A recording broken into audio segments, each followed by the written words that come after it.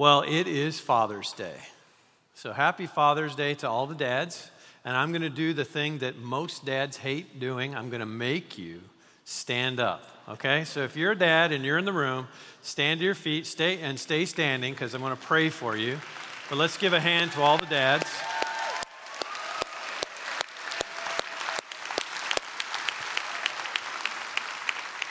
It's tough being a dad in our culture. There's a lot of pressure, and there's a lot of stuff to being a dad here in our day and age. And I want to just pray for you as dads, and I want to pray for the families that are represented by all these men that are standing. Let's pray together. Father, thank you for all of the dads in the room. Thank you for the fact that you are our Heavenly Father, and you're the great example of what it is to be a dad. I pray for a good day for all these men. I pray for just a blessing of godly wisdom as they lead through their children, and they lead and minister to them in this moment, whether they're young or they are older. And Lord, I do even pray for those of us that have dads that have passed on and are with you. We pray that this would be a great day for those folks to remember those dads who are now with you. Give these men a great day, and I pray that you would bless them. In your name, amen. Thanks, gentlemen. Have a seat. Well, I am a father. I became a father a little over 25 years ago. And we have two kids, and here's a picture of my two kids. They look different than that now. Caleb, the big fella there, is 25 now, and the little baby Kylie, our daughter, is 23. And this is the moment that they first met. And we didn't curate this photo. It just happened. My wife or somebody caught that because I'm holding Kylie. She's 1 day old, I believe. He gave her a kiss, and then it went downhill from there. Literally about 10 seconds later, it went downhill from there. Now, they get along great. Here's a picture of them now, today, what they look like. This is Caleb and Kylie with my dad, John Thornton, in the middle there. He's the guy with the hat. And I want to just reach out and give a shout out to my dad. Last time I was chatting with my dad recently, he said, hey, when you're on the platform doing announcements or something, give me a shout out. So here's the camera with the light on. There you go, Dad. There's your shout out. Happy Father's Day to John Thornton. Got that out of the way. I'm not sure which service he's watching today, but he does watch us online. He's back in Indiana where we grew up. Anyway, the picture of my kids, it's interesting. I remember the day we brought Caleb home from the hospital, our oldest. It was on Mother's Day. He was born in May. And we brought him home on Mother's Day. And at the hospital, they made sure that we buckled him into the little car seat properly. It was kind of like, as long as you can get him from here to home, we're out. It was kind of the deal. So we get him home and unbuckle him, carry him inside, set him in his little bassinet, and I remember the thought of, what do I do now? And I asked my wife, do I have to stay in the room? Can we go into another room? What do we do? I had no idea. And there was this just wave of, whoa, the heaviness of being a dad, and whoa, this was real life, okay? It's getting real now. And it's serious, right? And I remember just thinking that and thinking about, all the thoughts that we have in America, the American dream of you want your kids, you want to do right by your kids. You want them to have a better life than you did. All of that stuff, all that pressure. And I think about our culture, I think not only for dads, but moms, everybody. And our culture and how we look on social media and we see these pictures that are just these wonderful pictures of how happy everybody is and how joyful their lives are. And we think about living what I would call a satisfying life, right? That we do well and we're satisfied with our lives. Well, as followers of Jesus, I think that God does want us to live a satisfying life. He wants us to enjoy this life. He wants us to appreciate all the things in life, the blessings he gives us. But often it's difficult, right? Life has ups, downs, curveballs, fastballs, you name it, it's got it, right? And it's difficult to live a satisfying life. Well, we're keeping through this with this theme of David. And David is a character that's just an amazing character in Scripture. And David wrote a psalm, Psalm 131. And I think that he really talks about this idea of a satisfying life. And in that psalm, he talks about what I think are keys to living a life of satisfaction. Psalm 131 is a psalm of ascent, like you're going up. There are 15 of them in the book of Psalms. 10 were written by we don't know whom. 4 were written by David, to include Psalm 131, and 1 was written by his son Solomon. And what Psalms of Ascent are is they're psalms that got picked out of the book of Psalms that back when the temple was in Jerusalem, so you're going back a couple thousand years, they would go to Jerusalem and the children of Israel would go for Pentecost or other festivals. They would sing these psalms as a medley as they were going up, because Jerusalem is high ground, up to Jerusalem and then up to the temple. And they were selected based upon their joyfulness, their just kind of high, lofty praise kind of language. And then some of them were chosen, like Psalm 131, as a psalm that was kind of to get your head right as you go and meet with God. And today I want to look through these few verses and talk about the keys to a life of satisfaction. Let's read together. If you have a copy of the scripture, Psalm 131. Psalms is almost smack in the middle of the Bible if you have an actual physical Bible. And I'll pick up in verse 1. There's only 3 verses to Psalm 131, so you can keep score on how we're doing and how long we're going to be here as we move along, because you only got 3, okay? So let's read it together. My heart is not proud, Lord. My eyes are not haughty. I do not concern myself with great matters or things too wonderful for me, but I have calmed and quieted myself. I am like a weaned child with its mother. Like a weaned child, I am content. Israel, put your hope in the Lord, both now and forevermore. What I want to talk about today is that satisfaction is not gained by external pursuit. What this culture affords us does not bring satisfaction. But satisfaction in life comes through a godly perspective of my position and condition. I want to say that again. Satisfaction in life comes through a godly perspective of my position and condition. So as we look at this psalm together, I'm going to look at just 2 things that David says in this psalm. And what's interesting is that David wrote this psalm that Bible scholars believe on one of 2 occasions. It was either when he was on the run from Saul, like we learned about last week, the caves of Adullam, or when he was on the run from his own son, Absalom, who was revolting and trying to take his throne and trying to kill him. So in either situation, David is in a stressful situation. And those words don't sound like it, do they? Because I think that David got the idea of what it is to have a satisfied life. Let's look at the verses together and just talk about them for a few minutes. If you look at verse 1, he says, my heart is not proud, my eyes are not haughty. The idea there is truly, I'm not arrogant. I'm not proudful. I'm not arrogant. Eyes not being haughty. Haughty is a word that we don't use a lot here in our English language today in 21st century America. But the word haughty has this concept of having your eyes lifted up, and not lifted up like you're going to worship, but lifted up like you're kind of standing tall. Almost kind of what we would say back when I grew up, strutting, right? You're strutting. I don't think Old Testament people called it strutting. But the idea that I am not even in my physical stature, posture, I'm not proud. And we think of pride, really what we need to think about here is the opposite, humility. Humility, that's the first key I think that David talks about, humility, which is the attitude about my position in life, who I am. Pride, I looked up the word pride, and I found an interesting definition in a Bible dictionary. It said, independence from and disregard for God. Independence from and disregard for God. That's the idea of pride when we think of Scripture. Living a life without God.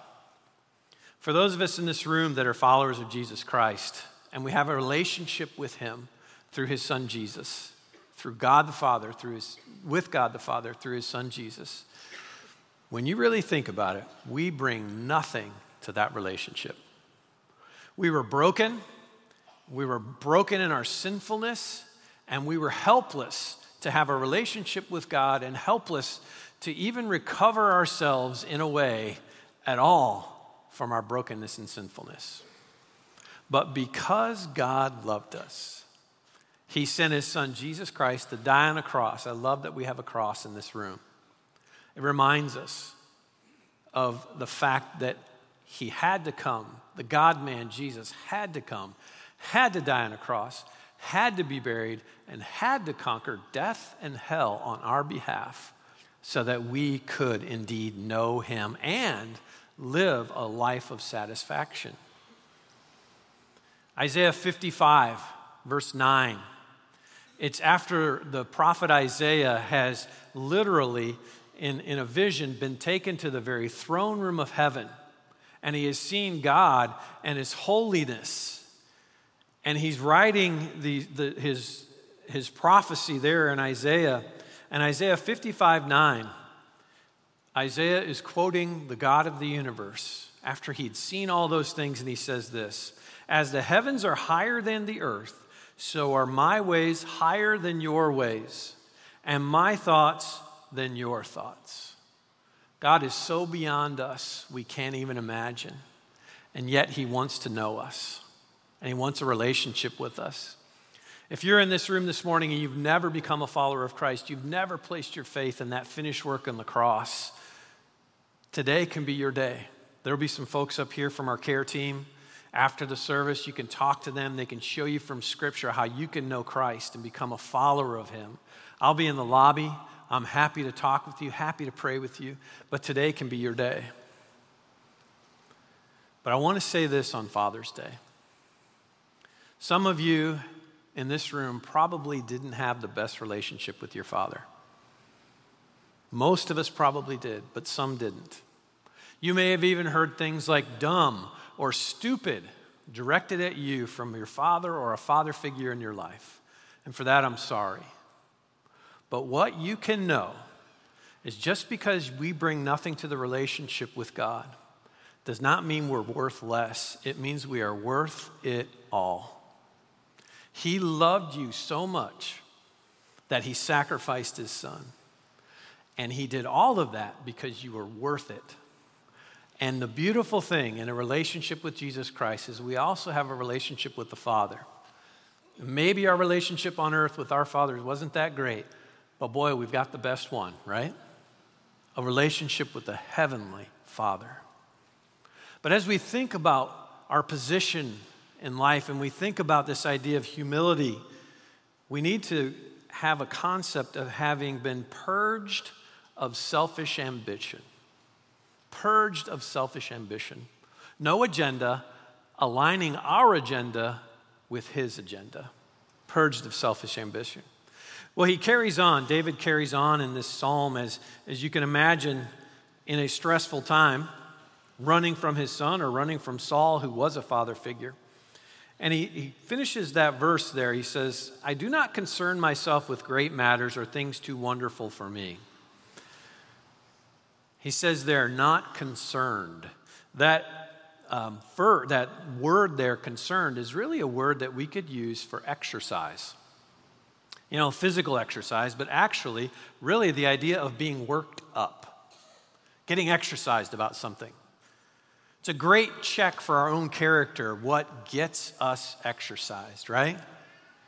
A few months ago, we went back east to visit friends, and we went to a college football game. It was actually quite a few months ago. Went to a college football game. It was very cold, which we've been living in Southern California long enough that I don't like that stuff. It was freezing. It was like 20 degrees. It was windy. The team that I was there to see that was pulling for was getting blown out. And it was in the third quarter, early third quarter. They were already down by 40-something points. And the ref makes a bad call. And I'm sitting on the home team side. Guy behind me had just had it. And he stands up and he is screaming at the ref. He's spitting, and you're kind of trying to duck. It's like, hey, man, what's going on here? That guy can't even hear you. You realize that, right? But man, he was the definition of exercised. He was ticked and he was worked up. And as we think about our life, think about what gets you exercised. Philippians chapter 4, Paul, who's a writer of most of the New Testament, wrote a letter to the church at Philippi, and in it, chapter 4, there's an interesting corollary to Psalm 131, I think. And Philippians 4, many of you that know Scripture probably know that passage very well. But verse 8 in Philippians 4, Paul lists a bunch of things for believers to think about. And it's in the context of being anxious for nothing. And he lists a bunch of things for believers to think about. And he says, if anything is excellent or if anything is praiseworthy, think on these things. Number one in that list is whatever is true. How often do we get exercised over stuff that very well may not even be true? You go on social media, and people say all kinds of stuff on social media. I don't do social media personally. I've never understood it. But if you do social media, please follow Calvary on all of our social media platforms, okay? It's my public service announcement to defray the fact that I don't do that. But please do. But you go on social media, and people just spout off about everything.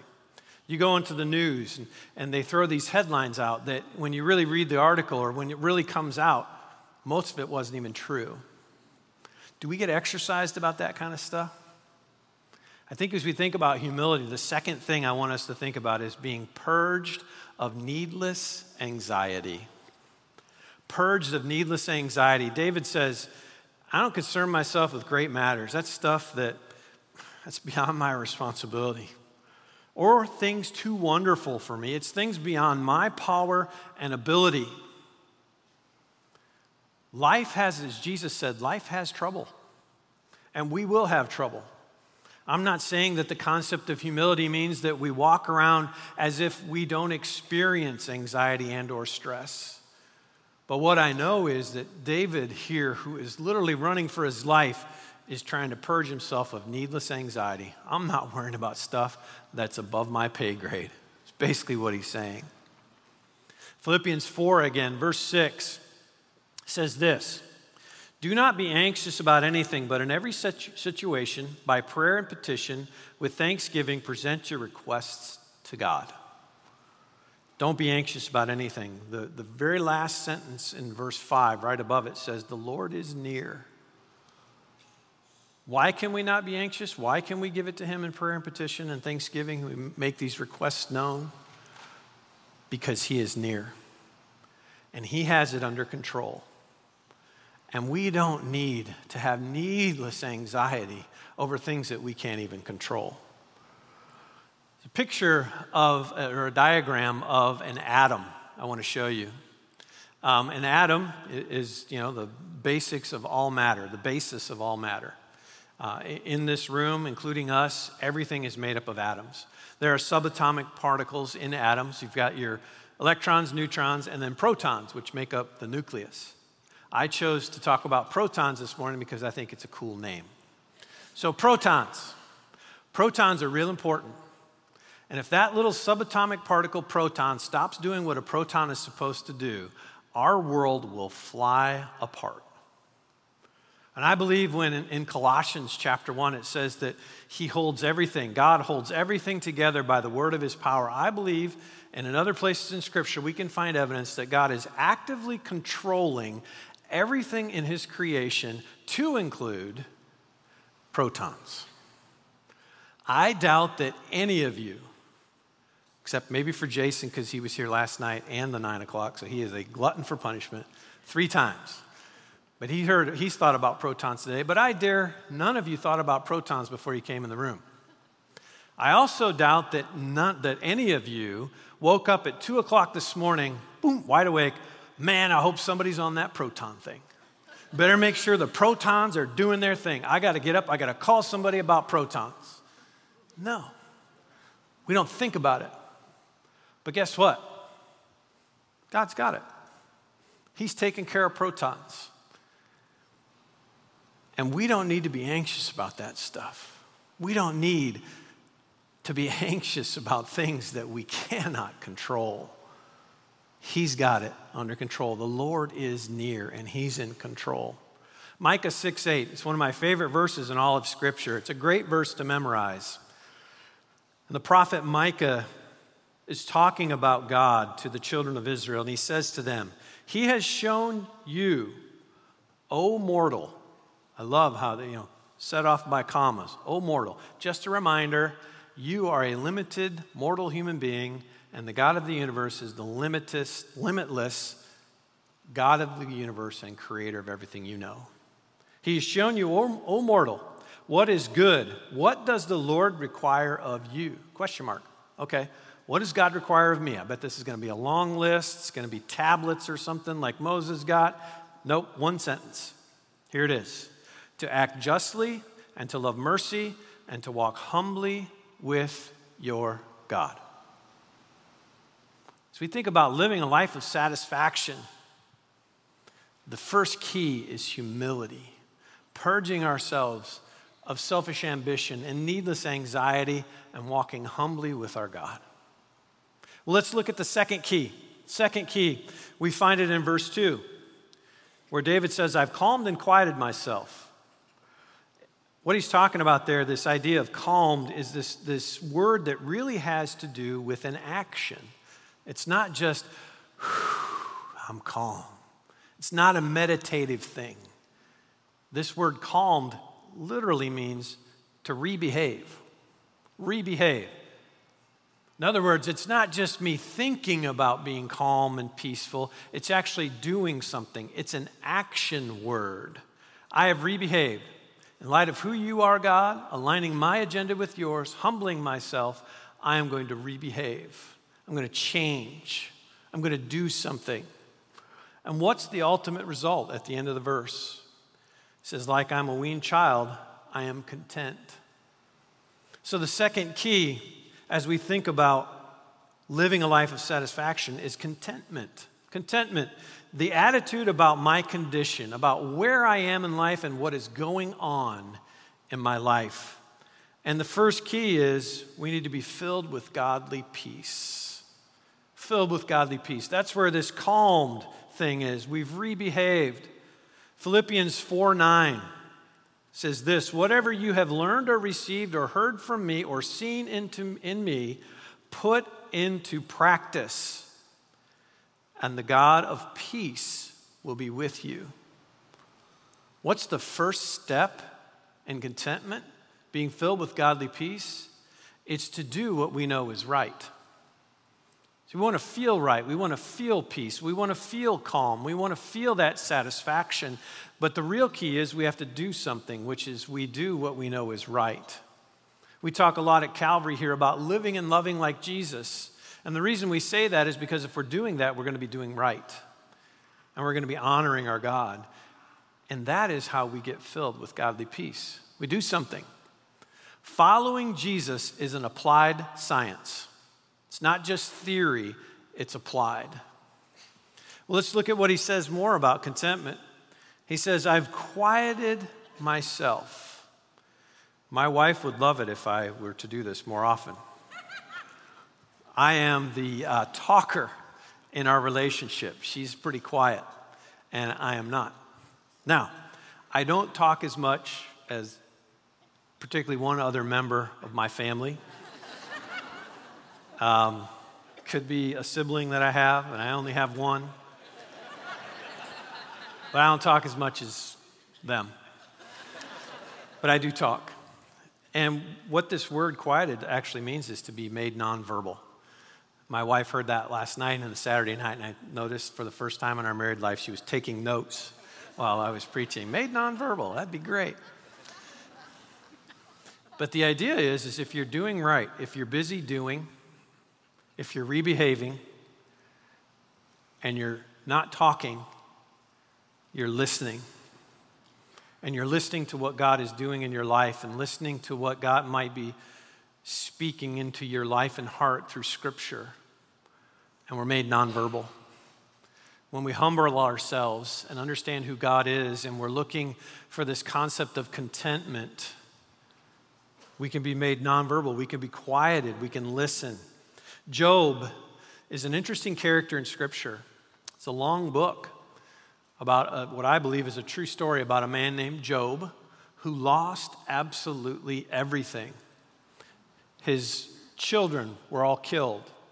He lost all of his crops. He lost all of his buildings, his barns. He was a very successful, wealthy man, and he lost it all. And he's left sitting on the ground with boils all over him. That he was inflicted with this skin disease with boils, and he's got a piece of pottery, broken pottery, and he's scraping his skin. And the only person left in his life and his family is his wife, who says to him, "Curse God and die." Appreciate that, honey. Very supportful, you know. It's tough. And then Job has 5 friends who come visit him who say, "Job, you know, you did something, you messed up, God's judging you, you did something wrong, that's why all this bad stuff has happened." They're not very helpful either. And then God talks to Job. And God never accuses or finds Job guilty of any kind of sin, by the way. But Job's, as you can imagine, pretty upset. And God, for a few chapters, talks to Job, and he says to Job, "Hey, Job, were you there when I laid the foundations of the earth? Were you there when I hung Pleiades, this galaxy that we can see in the night sky to this day? Were you there when I hung that in the sky?" Job listens to God, and he has this response. Job 40, verse 3 through 5, he says, "Then Job answered the Lord, 'I am unworthy. How can I reply to you? I put my hand over my mouth.'" Interesting picture. "I spoke once, but I have no answer. Twice, but I will say no more." Job got what it meant to be quieted, to understand what godly peace is. He understood, you're the God of the universe. I've had terrible things happen, but I'm going to trust you. I'm going to put my hand over my mouth, filled with godly peace. But Philippians 4:9 says that we put into practice first what we know is right, and then the peace will follow. Well, the second thing under contentment is filled with God-placed confidence. Not confidence, not self-confidence, confidence in ourselves or anything else, but God-placed. It says, like a weaned child with its mother, like a weaned child, I am content. There's our word. Weaned child. There's a guy named Alan P. Ross. He's kind of a Bible scholar, and he said this about that phrase in Psalm 131. What does that mean? It means to be content without that which used to be indispensable. Isn't that interesting? Content with that which used to be indispensable. You think about a child, a baby before it's weaned. The only sustenance it has is that milk from its mother or a bottle, and that's it. And it's indispensable. And when they don't have it and they want it, they let you know, right? When our kids were younger, I would get up at night and feed them. I actually enjoyed it. And the kid's kind of quiet, you know, and you're just doing your thing. And, you know, you give them that bottle, and man, they're hungry and their eyes aren't even open. They're kind of half asleep, but they are sucking it down. And every now and then, for kicks, I'll be honest, you pull the bottle out of the mouth, right? And they're kind of half asleep, and you wait a second, and they open their eyes like, what's going on, man? Let's go. And then you kind of touch it on their lips a little bit, and then you pull it away. And they're reaching for it, man. It's indispensable. It's probably why my kids have issues to this day. My bad. But it's indispensable. They can't live without it. But when they're weaned, it's okay. And you know, we have things in life that are indispensable. We have to have food. We have to have shelter. We have to be cared for in our basic needs, right? That's indispensable stuff. But there's so much in life, external pursuits that are not indispensable, and we make them indispensable. And contentment here, what David is saying is, I'm good no matter where I am. I'm hiding in this cave from Saul. I'm good. I'm content like a weaned child. The word content is this idea of being whole. It's actually the word that was used for a piece of ripe fruit in the Old Testament. So it's something that's complete, it's useful, it's whole. And we have this concept in our minds about contentment being happiness, joy. It's not necessarily that. It's really the idea of being okay and satisfied with who God is throughout the ups and downs in life. You know, life can do this, right? We can respond in kind to that with our attitude. Like, oh man, today's a good day, I'm up here. Oh, today's a bad day, I'm down here. I think the life of a believer certainly has bumps, right? But it shouldn't be like this. It should be like this because we understand what contentment is. Philippians 4:13 is perhaps one of the most quoted verses in all of Scripture. I can do all things through Christ who strengthens me, right? We know that verse. A lot of us that have been around the Bible know that verse. Christian weightlifters, people who are Christians that are training for a marathon, love this verse. I can do anything through Christ who strengthens me. You know, throw 2 more 45 plates. I'm going to max out bench today because Christ has given me strength. The context of Philippians 4:13 is set by Philippians 4:12. Listen to what it says. I know what it is to be in need, and I know what it is to have plenty. I have learned the secret of being content in any and every situation, whether well-fed or hungry, whether living in plenty or in want. Now 13, I can do all this through him who gives me strength. I can be content in any situation because Christ gives me strength. The context of Philippians 4:13 is contentment, of being useful, of being whole, of being satisfied with who God is. You take a look at this picture, this actually symbol or emblem. Anybody know what that is by chance? Hallmark, very good. The 9 o'clock, there was no response. You guys are a little sharper, it's 11 o'clock. Hallmark. Those of you that know me well know, and this is true, I love Hallmark movies. Don't laugh, I really do. I was watching the U.S. Open yesterday. I had to make sure that I recorded the new June wedding movie on the Hallmark Channel last night at 5 o'clock. 5 o'clock every Saturday night, month of June, they have a new film, and it's June wedding films. I dig them. So I'll watch that later this afternoon. It's true. But Hallmark movies are cool, and they're typically unobjectionable, kind of benign. I know that at times, certainly, they have subject matters and things that may be offensive and we might find biblically not quite right, but that's okay. Not everything will align that way. But generally speaking, Hallmark movies are just really kind of nice. And they have a pattern to them. Here's the pattern. Okay, they have a meet cute, all right? Guy, girl, meet cute. And they don't have, at first they really don't like each other. It's friction. Then they're forced to work together on some sort of project, right? And while they're working on the project, they get sparks, right? A little spark, all right, they're starting to like each other. Then they have the almost kiss. Oh, they get interrupted. Oh. No kiss yet, man. Then they have a misunderstanding.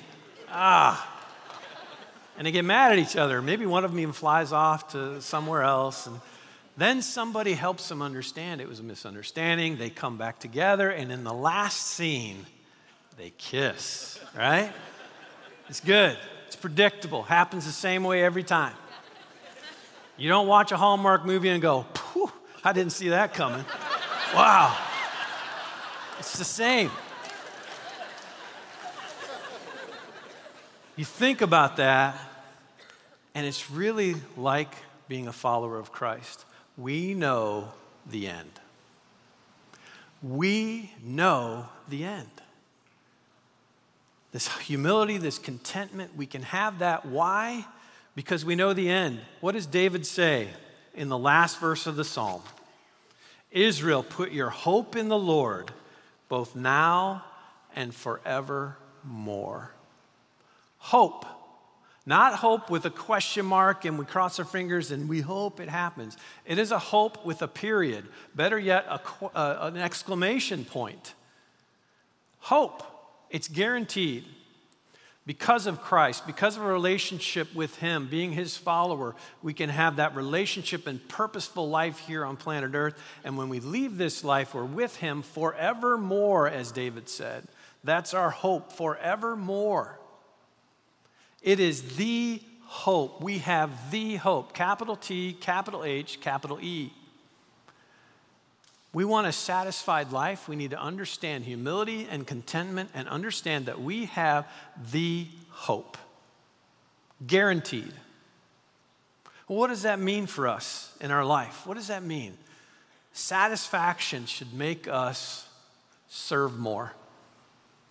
Dads, it's Father's Day. Imagine what it would mean if you served your family more, your children more.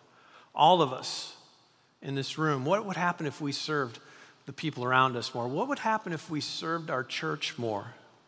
Serving in the kingdom work that we do here at Calvary. Satisfaction should make us give more. Dads, think if you gave more of your time to your kids and to your family, myself included. Think of what impact that would have. Think of what impact it would have if the rest of us outside of dads, all of us in this room, were to give more here at Calvary. Giving time, giving effort, and volunteering and doing things, but also just giving more of what God has blessed us with. And I think satisfaction should also make us love more. Make us love our neighbors. Dads, make us love our families more, putting them first more. All of us in this room, loving more people around us and living and loving like Jesus in this community so people can see it and see that when bumps come in life, we respond differently because we have the hope. Well, today we have a practical way that we can live this out. We talked about those bikes for South Asia earlier. And out in the lobby, there's the missions area, and we have one of those bikes out there. You can go and see it. And we've set a lofty goal of 300 bikes and 5 of those electric cycles. It's about $50,000. Think about if you haven't bought something for dad, maybe you could buy a bike or a part of a bike. It's about $150 for one bike. Maybe you can't do $150, maybe you can put $15 toward a bike. But we'd love it if as many of us that can would buy a bike and fit and meet this goal that we have to help the gospel propagate in South Asia. There's also some practical opportunities for you to serve. VBS is right on our doorstep. It'd be great to have as many of us as we could serving there in VBS. But as we think about the life of satisfaction, we think about the fact that we need to have that godly perspective of our position and our condition in life. I trust that we would live it out this week. Let's pray together. Father, thank you so much for the fact that you have loved us and you have given us a purpose in life, and our purpose is to live it out for you, aligning our agenda with yours. I pray you would help us this week to avoid needless anxiety. I pray we'd be able to be humble. I pray we'd be able to be content, that we would rebehave, we would change the way we do life in light of you. Help us now as we move from here in a few moments to live for you this week. In your name, amen.